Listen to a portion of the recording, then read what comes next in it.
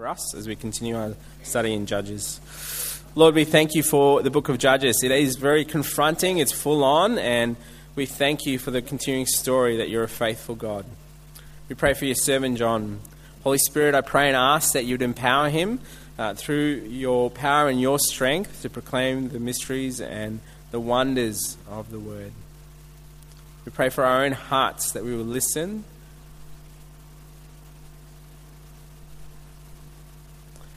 that you would change us, and we walk away knowing you more. In Jesus' name, amen. Thanks, Shabir. Morning, folks. Thanks for coming. Wouldn't have been the same without you. There's a few empty seats today. I think there's a lot of people still on holidays. That too, my whole family has abandoned me this morning. But thanks for coming and welcome to you. We've been looking at the book of Judges, and the Judges is the sixth book in the Old Testament, and we've been looking at that. And Judges is it looks at Israel in the years between the death of Joshua, who was the guy who brought the people into the Promised Land after Moses had brought them up to the Promised Land. And he was a mighty man, a good guy, good leader. And it goes right up to the time when the first king arrives. So the death of Joshua up to the kings. I think it's around 400 odd years or so. And this book of Judges, as we've been finding out, can be somewhat depressing and often quite gory. Already we've had stories of a lady driving a tent peg through a guy's head while he was asleep and killing him. And we've had a left-handed man driving his knife into a rather overweight king with all the fat folding over that, and he took off while the guy died. It's just horrible, horrible stuff. And last week we had Abimelech, who's probably one of the worst of the whole lot. He's a self-appointed, self-confessed, ruthless, power-happy sort of a guy who actually murders 70 of his brothers on the same stone, it tells us. And if it sounds like the book of Judges is a horrible book, it's just because it is. That's what it is. There's this total scene of lawlessness going on at the same time. And for me, it's not just horrible and all that sort of stuff and discouraging because of the violence and the killing that's going on in nearly every page that we open up in this book. But as I've been reading through and studying it and looking at it, to me, it serves as this constant in-your-face reminder that us humans do not learn our lessons very well, and that we are incredibly capable of time and time again making the same mistakes. So today as we read and we find ourselves maybe even criticising the Israelites a little bit, what they're doing, let's just keep in mind that their behaviour sometimes is just a little bit like ours, okay? So, in Judges, we've been following this cycle that we've talked about, and we learned about that at the start of the series, where it goes like this. Israel abandons the Lord, and they take on the false gods of the nations around them. And today you're going to see Israel go to brand new heights, more than they have ever done before. In fact, it'd be true to say when it came to sin, the Israelites are very, very good learners, just like some of us are, unfortunately, too. Then in the second part of the cycle, we see God punishing them, and the way he does that is by allowing their enemies to defeat them and enslave them for a period of time. And after this time of oppression, then Israel would cry out to the Lord. And that's an interesting thing too, because we're going to look at that. Is it actual repentance or is it not really repentance? We'll have a look at that. And then God would raise up a judge or a leader to deliver them. They'd be set free from the enemies. Everybody jump up and down. What a wonderful thing that is. And then there'd be some peace for some time. The judge would die and then bingo. Just like that, we're back serving the false gods of all the other nations again. And we begin again. And speaking of that very cycle, why don't we put our tray tables up and put our seatbelt on and get in crash positions because they're about to do it again. And I think we're about to be in, thanks Tracy, and we're about to be heading off to about cycle number 6, I think it is. And we're going to be hanging out in chapters 10 and 11 and 12, which is a pretty large section of Scripture. And it'd be ridiculous to try and cover that in one morning. So will you get ridiculous with me? And why don't we give that a shot this morning? Okay, so we're going to be moving pretty quickly. So grab your Bibles, open them up, and let's see what God's up to in this portion of his Word. I do want to pray just before we do that. And I know we've prayed, but just let's settle again before we hear his Word. Lord, this morning would you teach us and challenge us through your word and by the work of your Holy Spirit. And because of your great love towards us and desire for us to follow you faithfully, would you show each of us what it is that you're saying to us so that we might hear it, know it to be truth, and respond accordingly. In Jesus' name, amen. I think it's important that we keep that in mind, isn't it? That God might speak to us in completely different ways to each other. So be aware of that by the Holy Spirit as we do that. Let's start at verse 6 in chapter 10 and see what it's doing here. Again, the Israelites did evil in the eyes of the Lord. There they go. There they go, straight away we're heading off. They served the Baals and the Ashtoreths and the gods of Aram, which is Syria, the gods of Sidon, the gods of Moab, the gods of the Ammonites, and the gods of the Philistines. And because the Israelites forsook, which means abandoned, the Lord and no longer served him, he became angry with them. He sold them into the hands of the Philistines and the Amorites, who that year shattered and crushed them. For 18 years they oppressed all the Israelites on the east side of the Jordan in Gilead, the land of the Amorites. Please take note of that, the Amorites. The Ammonites also crossed the Jordan to fight against Judah, Benjamin and Ephraim. They're tribes of Israel, of course. And Israel was in great distress. I forgot to note that I have got the words up there if you don't have a Bible with you today. So look at the words they've been using already in regards to this. Shattered, crushed, oppressed, distressed. You can see that Israel here has abandoned the Lord again, and now these godless nations are attacking them left, right and centre. In fact, the Ammonites, they're actually running rampant all over Israel, but with God's permission to do that. So what are they going to do? Verse 10.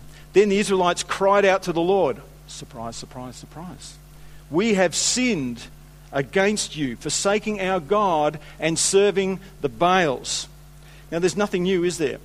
Yep, they are crying out, but is this real repentance? And I actually don't think so. In fact, just in here where they say we have sinned against you, forsaking our God, the word God there is not the covenant God. We're not talking Jehovah, Yahweh here. It's like a general all-purpose word for God. And this is just part of the deal here as well. The Lord then replied, verse 11, yep, no worries, I can hear. I'm going to fix it up for you right now. Oh, no. There's going to be a different response this time in cycle 6, it appears. This time he says to them, watch this, when the Egyptians, the Amorites, the Ammonites, the Philistines, the Sidonians, the Amalekites, and the Maonites oppressed you and cried to me for help, did I not save you from their hand? Rhetorical question. He's not really waiting for an answer from them. But you have forsaken me and served other gods, so I will no longer serve you. Whoa. Wow. How many tribes of people has he rescued them from at the moment? Tell me, how many tribes of people so far? 7. There they are. And how many gods have they turned to? All of them. They've got the whole trophy case full now. They can hardly close the door and put the key on it. They're now worshipping all of these gods. And we know that this worshipping of these other gods just continues to spiral through this whole Judges scene, throughout the whole book. And it's abomination to the Lord, particularly when you consider that they're given the law and Moses gets the 10 Commandments. What's the first one? You are to have no other gods before me. And then God says to them in verse 14, go and cry out to the gods you've chosen. Let them save you when you're in trouble. Wow. And he says this because even though they have called out to him, their gods and their idols and their statues are still sitting there. They haven't got rid of them. They're still there. So the Lord is saying, there's your gods over there where you left them. Go out and call out to them. Get help from them. What's going on here? Has the Lord abandoned his people? Is he saying, enough's enough, I'm done with you guys. The covenant is done. I'm forgetting that. It's over. Doesn't he love them anymore? Well, quite the opposite. He's really showing that he does love them here, isn't he? It sounds a bit weird, but think about this. What could be more loving to let your child know and know strongly about the stupidity of the choices that they are making? Disobedience is a horrible and ugly thing, and it can lead to disaster. We see that all the way through the Bible. But you see it in your own life, don't you? If you're disobedient, it always ends up in disaster somewhere. Sometimes as a parent, when a child makes a bad choice after bad choice after bad choice and we have warned them, sometimes we need to let them feel the severity of what they're doing by letting them go and discover a few things and get the consequences happening for their actions. And why do we do that? Because we love them. It's part of what we are as parents. And this is what God's doing here with who? The children of Israel. When Samuel was about 2, hand up Samuel, there he is right over there. He's here this morning. Thanks for coming. When Samuel was about 2 years old, we used to go to my uncle's place. My uncle had a really nice swimming pool. And Samuel would head across and he'd go to get the pool and say, Samuel, don't do that. Don't go without Daddy. Daddy needs to be with you. Your father needs to be with you to look after you, to care for you. And he'd go across and sometimes I'd have to pull him out. And so time and time this went on. And so one day I made a bit of a difference. One day he completely abandoned his father. Just as the Israelites abandoned their God. And I watched as he inched closer to the edge of the pool, looking, you know how kids do when they look out of the corner of their eye to see if you're looking there. And I didn't do anything. I just looked at him, let him go. The inevitable happens, splash, in he goes. He rolls once. And the first time he rolls, his eyes are wide open as he looks at me as he goes down to roll for the second time. The second time he comes up, now his hand's up in the air, and so I let him go for a third time. And the third time there's screaming involved and taking in of water as well. I detected no repentance, but I could bear his misery no longer. So I pulled him out. The Israelites had abandoned God, doing whatever was right in their own eyes. We read this right at the end of Judges, don't we? This is the time that it is. And they were following every idol that they could lay their hands on. And disobedience was at its worst point here. And now they're crying out to God to save them all because their idols have been found wanting. What about your idols? What about my idols? How are they going? How are you going with your idols? How am I going with my idols too? Which idols are we serving? Who do we serve? Which idols have we got still over there? What I'm saying is, what is the thing that by your actions shows that it is more important in your life than serving God? Is it money? Is it financial security? Is it sport? Is it your job? Is it your kids? Maybe the computer that you spend hours and hours and hours on without really thinking about God? Or the idol that most people have now that you see every day with everybody looking at it. Everywhere they go, serving this idol, spending more time. Their mind is there far more than it is on God. As a young man, some of you know, I bowed down to the God of sport in the form of baseball. I served it, I worshipped it. And by my actions, it was very, very obvious that this was my God. I'd come to Christ at the age of 15, but he was back here somewhere. My God here, really, and my idol was baseball, but it couldn't save me. And God graciously, as some of you know, moved me away from that by allowing something to happen to me, which is quite dramatic, but I'm really praise God for that now. Can I ask you, in a time of stress and oppression, how do your idols go? How are they going in those times? They don't do anything, do they? Because they cannot rescue you, they are powerless to save, and they do absolutely nothing for you in that moment. Let's go to verse 15. But the Israelites said to the Lord, "We have sinned. Do with us whatever you think best, but please rescue us now." In other words, do anything. Just get us out of here. Look at verse 16. Look at that first word. Then they got rid of their foreign gods among them and served the Lord. In other words, oh, look, God, we're getting rid of all our idols as well. See, we've got rid of those as well. It's not really genuine, is it? But then we have this beautiful and poignant moment, I think, in the second half of verse 16, which tells us so much about the love of our wonderful and faithful God that he has for his people. What does it say? It says, "And he could bear Israel's misery no longer." Notice that it doesn't say God was responding to their genuine repentance, because there was none. Just fear and oppression so great that they would do anything to be done with that. And he could bear Israel's misery no longer. Isaiah 63:9 is a beautiful, beautiful verse, and it refers to these times when the Israelites are under oppression as well. And it says this, it says, "In all their affliction, he was afflicted." It was genuinely hurting the Lord to watch this, to see his people in such a sinful state. Just like it is when he sees us in our sinful state, it actually hurts him.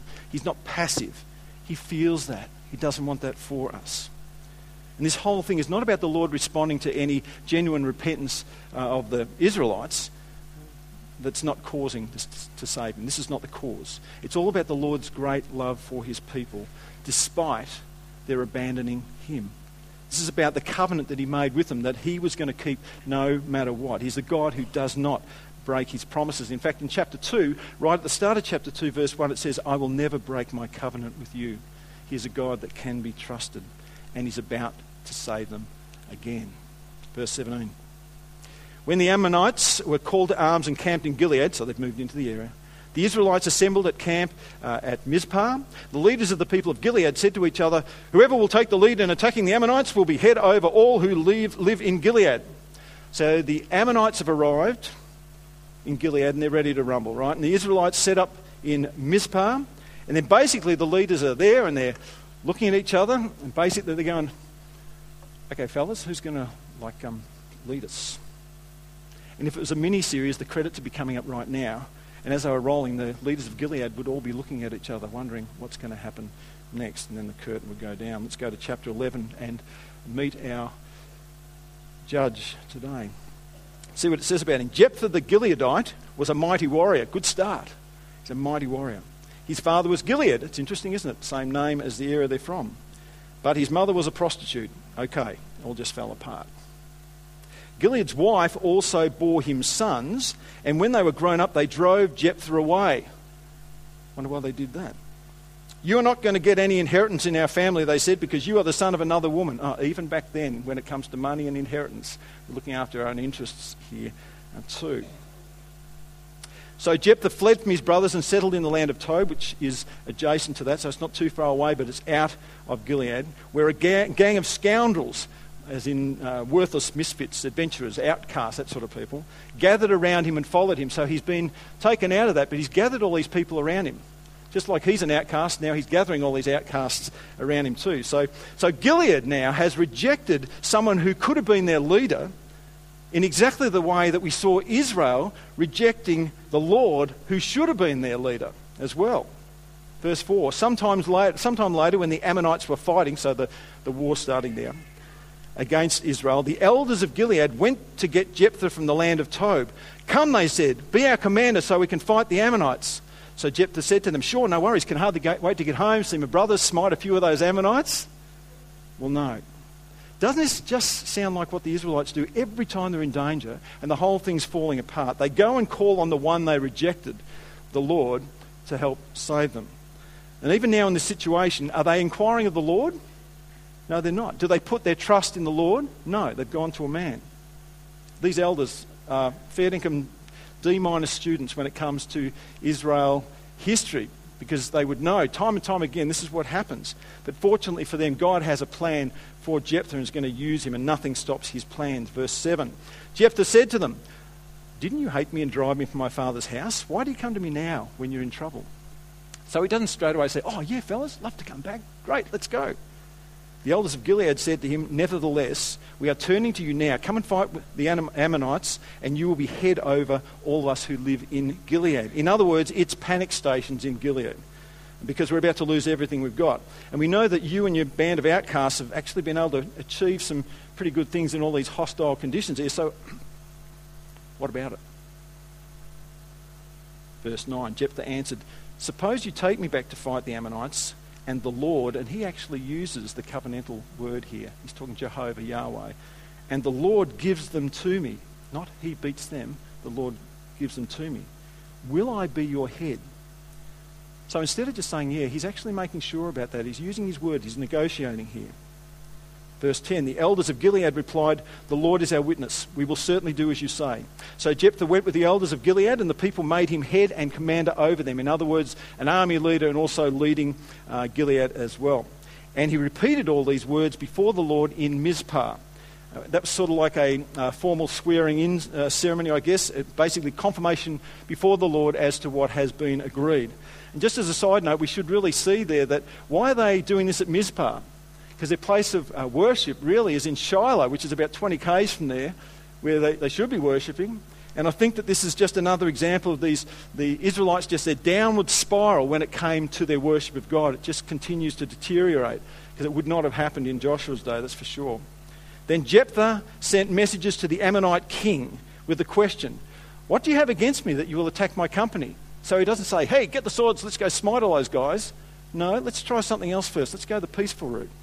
Do you remember the first thing we found out about Jephthah? He was a mighty warrior. And part of that is obviously being strategic. And this is what he's doing here. He's being strategic. Rather than losing a whole bunch of guys, jumping in swords and all, he asks this question to see if there's a peaceful solution. Let's see what the king of the Ammonites says. 13. The king of the Ammonites answered Jephthah's messages. When Israel came up out of Egypt, they took away my land from the Arnon to the Jabbok, that's 2 rivers, all the way to the Jordan, which is another river over here. Now give it back peaceably. So the Ammonite king is saying, hey, this is our land, give it back. But there's one minor issue with his argument. Actually, there's one major issue with his argument. Verse 14. Jephthah sent back messages to the Ammonite king, saying, this is what Jephthah says. Israel did not take the land of Moab or the land of the Ammonites, but when they came up out of Egypt, Israel went through the wilderness to the Red Sea and on to Kadesh. Then Israel sent messages to the king of Edom saying, "Give us permission to go through your country?" But the king of Edom would not listen. They sent also to the king of Moab, and he refused, so Israel stayed at Kadesh. What did they do? They did exactly what they were asked to do. Next, they travelled through the wilderness, skirting the lands of Edom and Moab, passed along the eastern side of the country of Moab, so they'd gone around the outside, and camped on the other side of the Arnon, which is a river, so they're out of their territory. They did not enter the territory of Moab, for the Arnon was its border. 19. Then Israel sent messages to Sihon, this is another one, king of the Amorites. Keep that in mind. King of the Amorites, who ruled in Heshbon, and said to him, "Let us pass through your country to our place." Sihon, however, did not trust Israel to pass through his territory. He mustered all his troops and encamped at Jahaz and fought with Israel. In fact, this guy from the Ammonites, not only did he say, "No, you can't come through our place, but we're going to get you." And they attacked them. Let's see what happens. Then the Lord, the God of Israel, gave Sihon and his whole army into Israel's hands and defeated them. Israel took over the land of the Amorites, who lived in that country, capturing all of it from the Arnon to the Jabbok and from the desert to the Jordan. And Israel wasn't even looking for a fight. Now they got all this land, historically. So what we're learning here is that Jephthah has got a really good handle on history in the area, who owned what, when they got it, and how they got it. Okay? Jephthah continues, verse 23. Now, since the Lord, the God of Israel, has driven the Amorites out before his people Israel, what right have you to take it over? Will you not take what your God Chemosh gives you?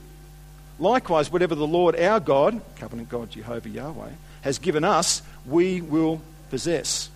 Are you any better than Balak, son of Zippor, king of Moab? Did he ever quarrel with Israel or fight with them? That's a reference to a story with a talking donkey that we don't need to go there today, but he's actually paralleling this. Verse 26, for 300 years, Israel occupied Heshbon, Aroer, the surrounding settlements, and all the town along the Arnon. Why didn't you take it during that time? Been here 300 years. So they had this land in their possession, unchallenged for 300 years, and all of a sudden the Ammonites want it. Okay? 27, I have not wronged you, but you are doing me wrong by waging war against me. Let the Lord, the judge, decide the dispute this day between the Israelites and the Ammonites. So Jephthah's done his best to get this thing solved, right? By negotiation, using his words like he did when he was negotiating with the elders at Gilead about why he should come out of Tob and lead them. He's corrected the Ammonites' king, pretty poor knowledge of history and geography, or it might have been a convenient thing that he was saying, letting him know that he's got no claim to this land whatsoever because he knew what really happened in that region. And now Jephthah is ready to fight if need be. So let's find out what happens. Verse 28. The king of Ammon, however, paid no attention to the message Jephthah sent him. So negotiations are broken down. We're about to have another Middle East crisis. Okay? 29, this is a big one. Then the Spirit of the Lord came on Jephthah. Dun, dun, dun, dun, dun. We know from experience, anytime the Spirit of the Lord comes on one of God's people, it's not going to be good for the opposition. It's like the game is over before they've even bounced the ball, okay?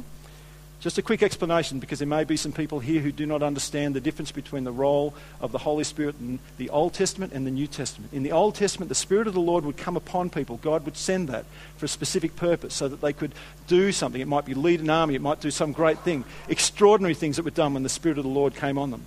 After the cross, after Jesus has saved people and they have become Christians, they believed in him, the Spirit of God comes to them and remains in them. In the Old Testament, it may come on somebody, it may come off somebody as well. Okay? Just as an explanation there. So here we have the Lord graciously empowering Jephthah for war by having the Holy Spirit come upon him. But that doesn't mean, just by the way, that all the things he's going to do are necessarily going to reek of wisdom and the character of God. And we need to understand that, and we'll see that soon in the story. So the king of Ammon has paid no attention to what Jephthah has said. So what does Jephthah do? 29. He crossed Gilead and Manasseh, passed through Mizpah of Gilead, I'm guessing possibly even picking up some more soldiers along the way. And from there he advanced against the Ammonites. So the battle is about to begin. But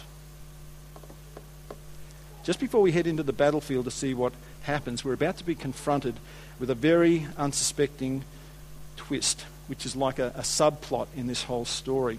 It's like one of those situations when you go to a movie and you think you know what the movie's about, it's all going along fine, and suddenly you go, whoa, What was that? Where did that come from? I was totally not expecting that. And up to this point in the story, we've seen Jephthah using his words to negotiate.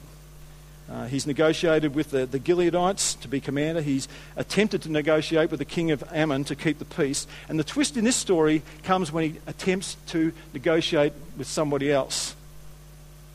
Who's he going to try and negotiate with? Tell me. God. He's going to try and negotiate with God. And I tell you, when you think that you can negotiate with God, it's not going to go well for you, because he's a God who does not need any negotiation. Verse 30. And Jephthah made a vow to the Lord.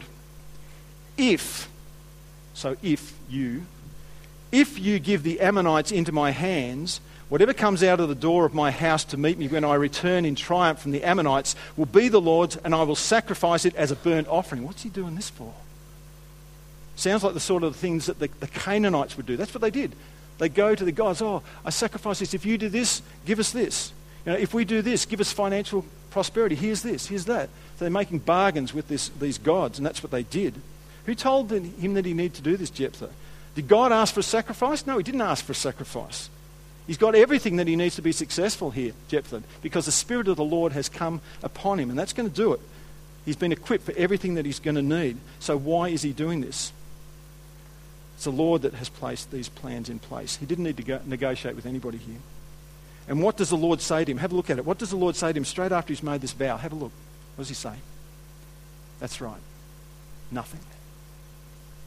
Crashing silence is what comes straight after that. This is like Lucky Charm bargaining with God. So let's see what happens. And a warning to the viewers, it's about to get ugly here too. This is not good. This is a horrible story. Verse 32, Then Jephthah went over to fight the Ammonites, and the Lord gave them into his hands. He devastated 20 towns from Aroer to the vicinity of Minnith as far as Abel-Keram. Thus Israel subdued Ammon. Well, actually, they did at that time. We find out later on that they still caused trouble. Victory. So, who won the victory here? Tell me who won the victory. You tell me. Tell me who won the victory. God won the victory. That's exactly right. But our attention now gets turned back to the vow, because everybody's heading home from war. Verse 34. When Jephthah returned to his home in Mizpah, who should come out to meet him but his daughter, dancing to the sound of timbrels? Of course she was dancing to the sound of timbrels. This is what they did. When they had battles that they won, quite often the women would come with tambourines and they would play and they would sing. If you go right back to Exodus 15, you'll see Miriam, who's the sister of Aaron and a prophet. After the Egyptians have been dumped in the Red Sea and the victory comes, Miriam takes her timbrel and she plays, and all the women are behind her and they sing this victory and thanks to the Lord. And so this is what Jephthah's daughter is doing right here. It's not surprising. Verse 34 continues. She was an only child. Except for her, he had neither son nor daughter. When he saw her, he tore his clothes and cried, get this. Oh no, my daughter, you have brought me down. I am devastated. I have made a vow to the Lord that cannot be broken. He's referring to Numbers 30, verse 2 here, that says, If a man vows a vow to the Lord or swears an oath to bind himself by a pledge, he shall not break his word. He shall do according to all that proceeds out of his mouth. But who should be devastated here? The point here is, though, but what about God's law that's been given to the Israelites? What does it say about this whole thing? Deuteronomy 18:10 says, There shall not be found among you anyone who burns his son or daughter. It's very, very clear that this is not a practice that God approves of. 36, My father, she replied, you have given your word to the Lord. Do to me just as you promised, now that the Lord has avenged you of your enemies, the Ammonites. We can't just read that. This is amazing. What submission from a daughter to her father who's just taken over the Ammonites. He's defeated and won, but she is now saying, do as to me as you need to. I find this staggering and so unnecessary. Verse 37, But grant me this one request, she said.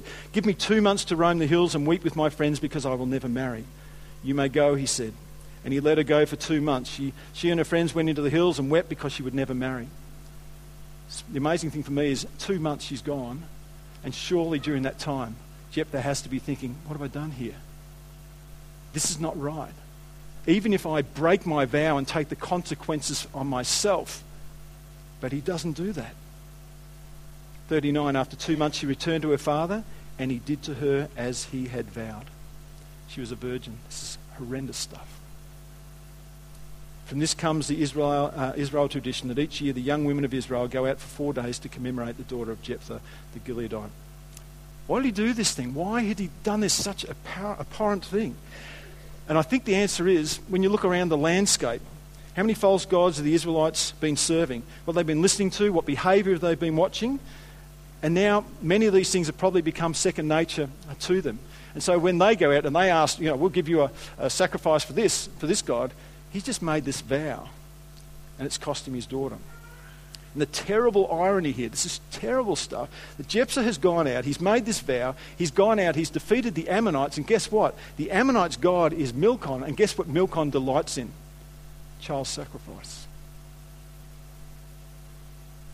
Remember that this unnamed girl also was his only daughter, and he had no sons, as we know, so his line finishes right there. So there's another consequence of what's going on here, and the curtain falls on this scene. Let's move to chapter 12.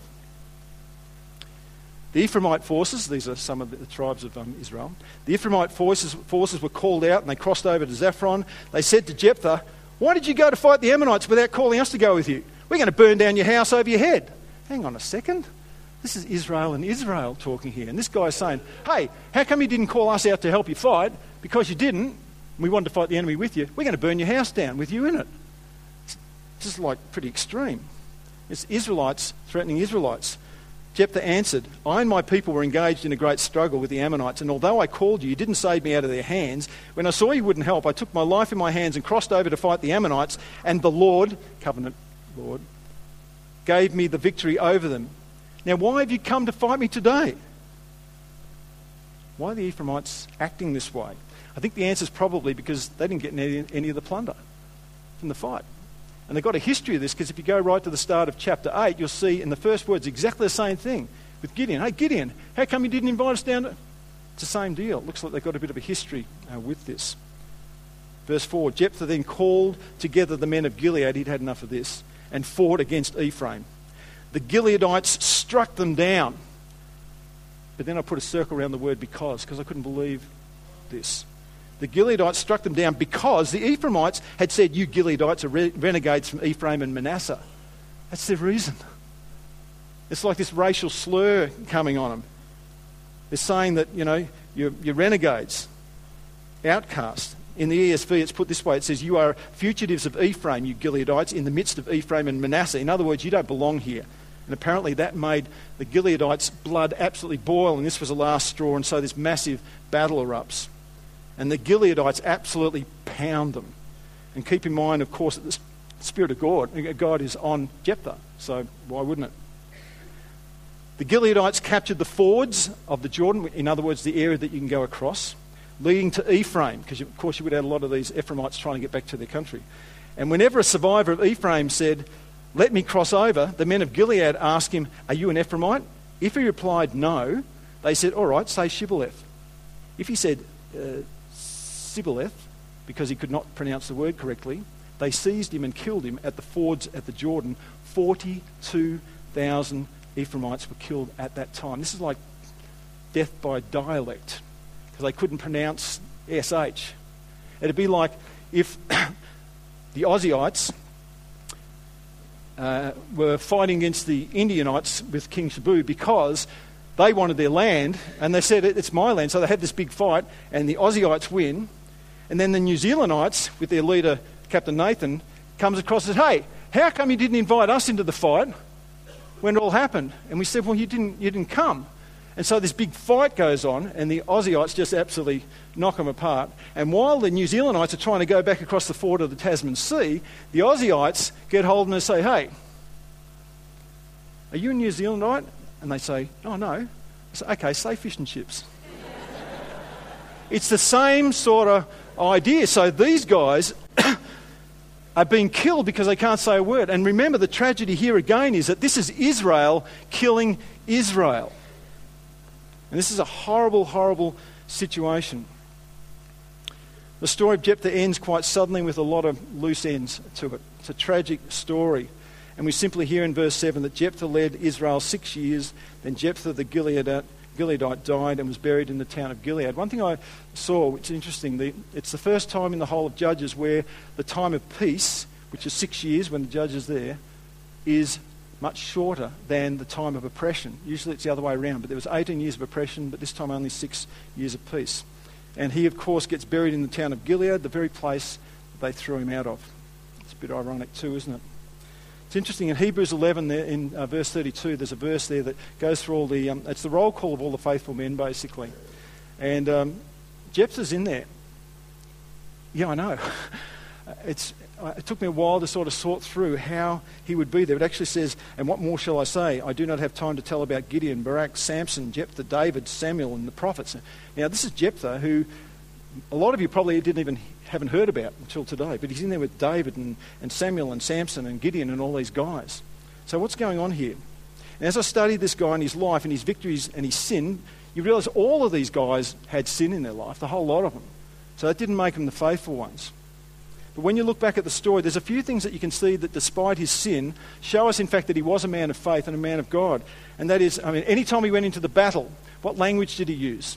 Who did he say won the battle? Did he ever say that I won the battle? No, it was always about the Lord giving them into my hands and all that type of thing. So he's mentioned as a man of faith, but who's doing all the work in his life? I think it's by the grace of God that he is in that list, and it's interesting that he appears there. So what can we take out of this terrible mess of a story? And I struggled with this one. We've sort of covered some of those things there too, and hopefully some of that's been helpful. Maybe it's even prompted a few things in your mind. I think one of the things we do see is that it's really important to be careful about the words that come out of our mouth, how we use them. And in an extreme case, and some people fall into this, and I think I probably have once or twice in my life too, that we should never think that we can bargain with God. God, if I do this, will you do this? And God, if you do this for me, I'm going to serve you. I'm going to do... It's nothing to do with that. We do not bargain with the God of the universe. That's not how it works. But rather, trust him wholeheartedly. Know that he has our best interest at heart anyway. He loves us, and he just wants us to serve him. So if the Lord is convicting you of that this morning, if there's some things you're going, hey, I actually do that, repent of that. Talk to him about that. Ask him to help you with that, to trust him more. I think the story of Jephthah also gives us one of those classic Bible moments when we come across God using a very, very unlikely person to achieve his purposes. So this guy's got a prostitute for a mother. They kick him out of his land, okay, and he ends up with a whole bunch of hooligan-type guys. So who's thinking even for a second that this is a guy that's going to be leading, and yet he does. And there's so many people that God uses, surprisingly, that on the surface they don't look like the sort of people that you'd choose for the job. But I bet you know them, I do. There's people who are Christians and go, man, how did they end up doing that? That is phenomenal, because that is so not what they're like. Beautiful. Because you see, the prerequisite for working with God often is you don't have the skills. You are not the purpose, and the purpose for that is it's because God gets all the glory out of that, because you could not possibly have done that by yourself anyway. You look at the Bible, you look at guys like Moses, Gideon, a little smelly shepherd boy who comes in last after everybody's already there and finishes up king. Surprising people, and it's encouragement to us. You know, God delights in using these people because they bring glory to him. And I want to encourage you, if you think that you're somebody that God can't use, he actually can. In fact, he might be trying to and you're not listening to him. So will you open your heart to him and see what it he has for you, because you may well be very surprised. I think that the big one for me, and the most obvious one, and we could talk about this every week in our series of Judges, and I think we have even, but I'm going to bring it up again because I think it's important for us to keep this at top of mind. And that's recognising and being aware of this world around us. We saw today how quickly the Israelites have taken on all the idols now.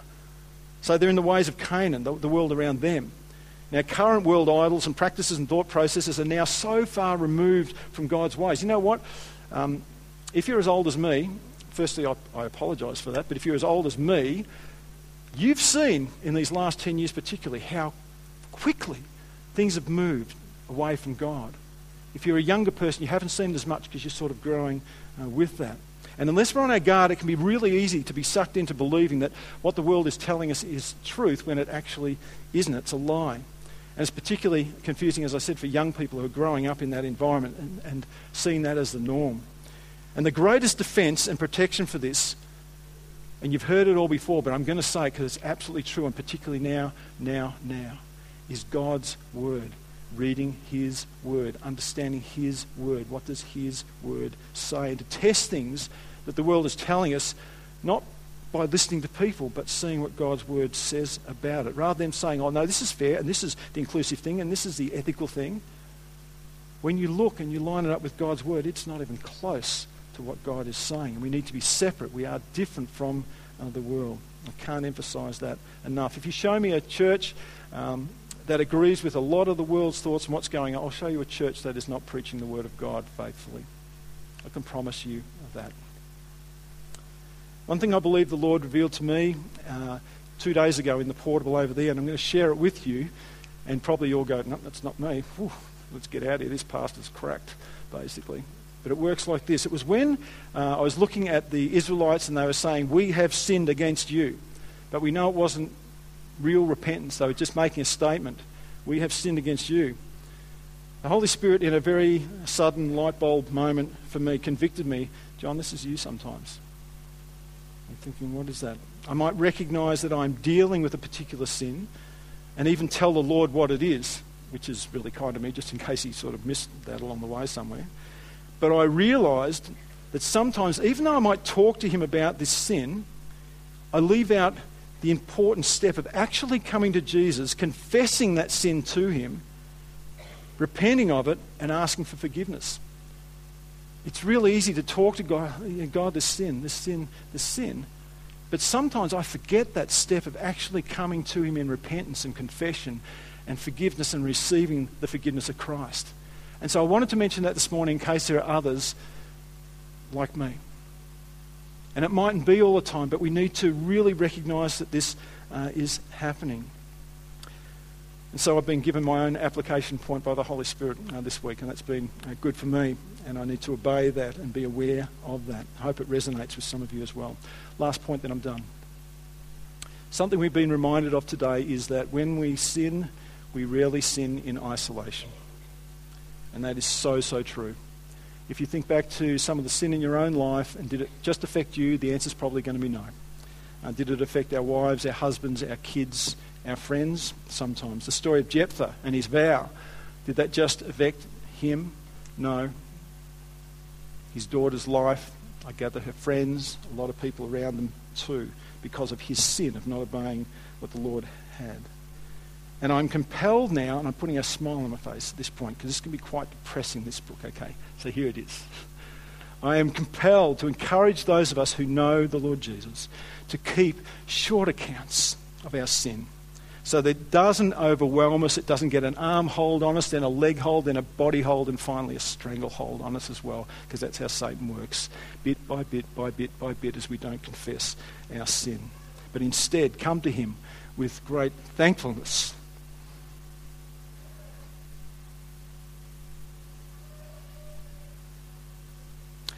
To the one who, in obedience to the Father, took our sin to the cross with him to appease his Father's wrath, who would not accept any sin. There's no sin in him, so he can't accept that. And he had to do something, and he rescued us as a result of Jesus' work at the cross in forgiving us of our sin, rising from the dead, sending us his Holy Spirit that lives in us. And I'm so often overwhelmed and brought to tears because just realising that you are set free from something you could not set yourself free from. It's an amazing thing. And if you are here today and you don't know Jesus, he's there and he's waiting for you to respond to him. Reach out to him, because when you seek him, you will find him. So that you too, one day, may be able to say like me, oh, my sin, the bliss of this glorious thought, my sin, not in part, but the whole, is nailed to the cross, and I bear it no more. Praise the Lord. Praise the Lord, O my soul. Let's pray.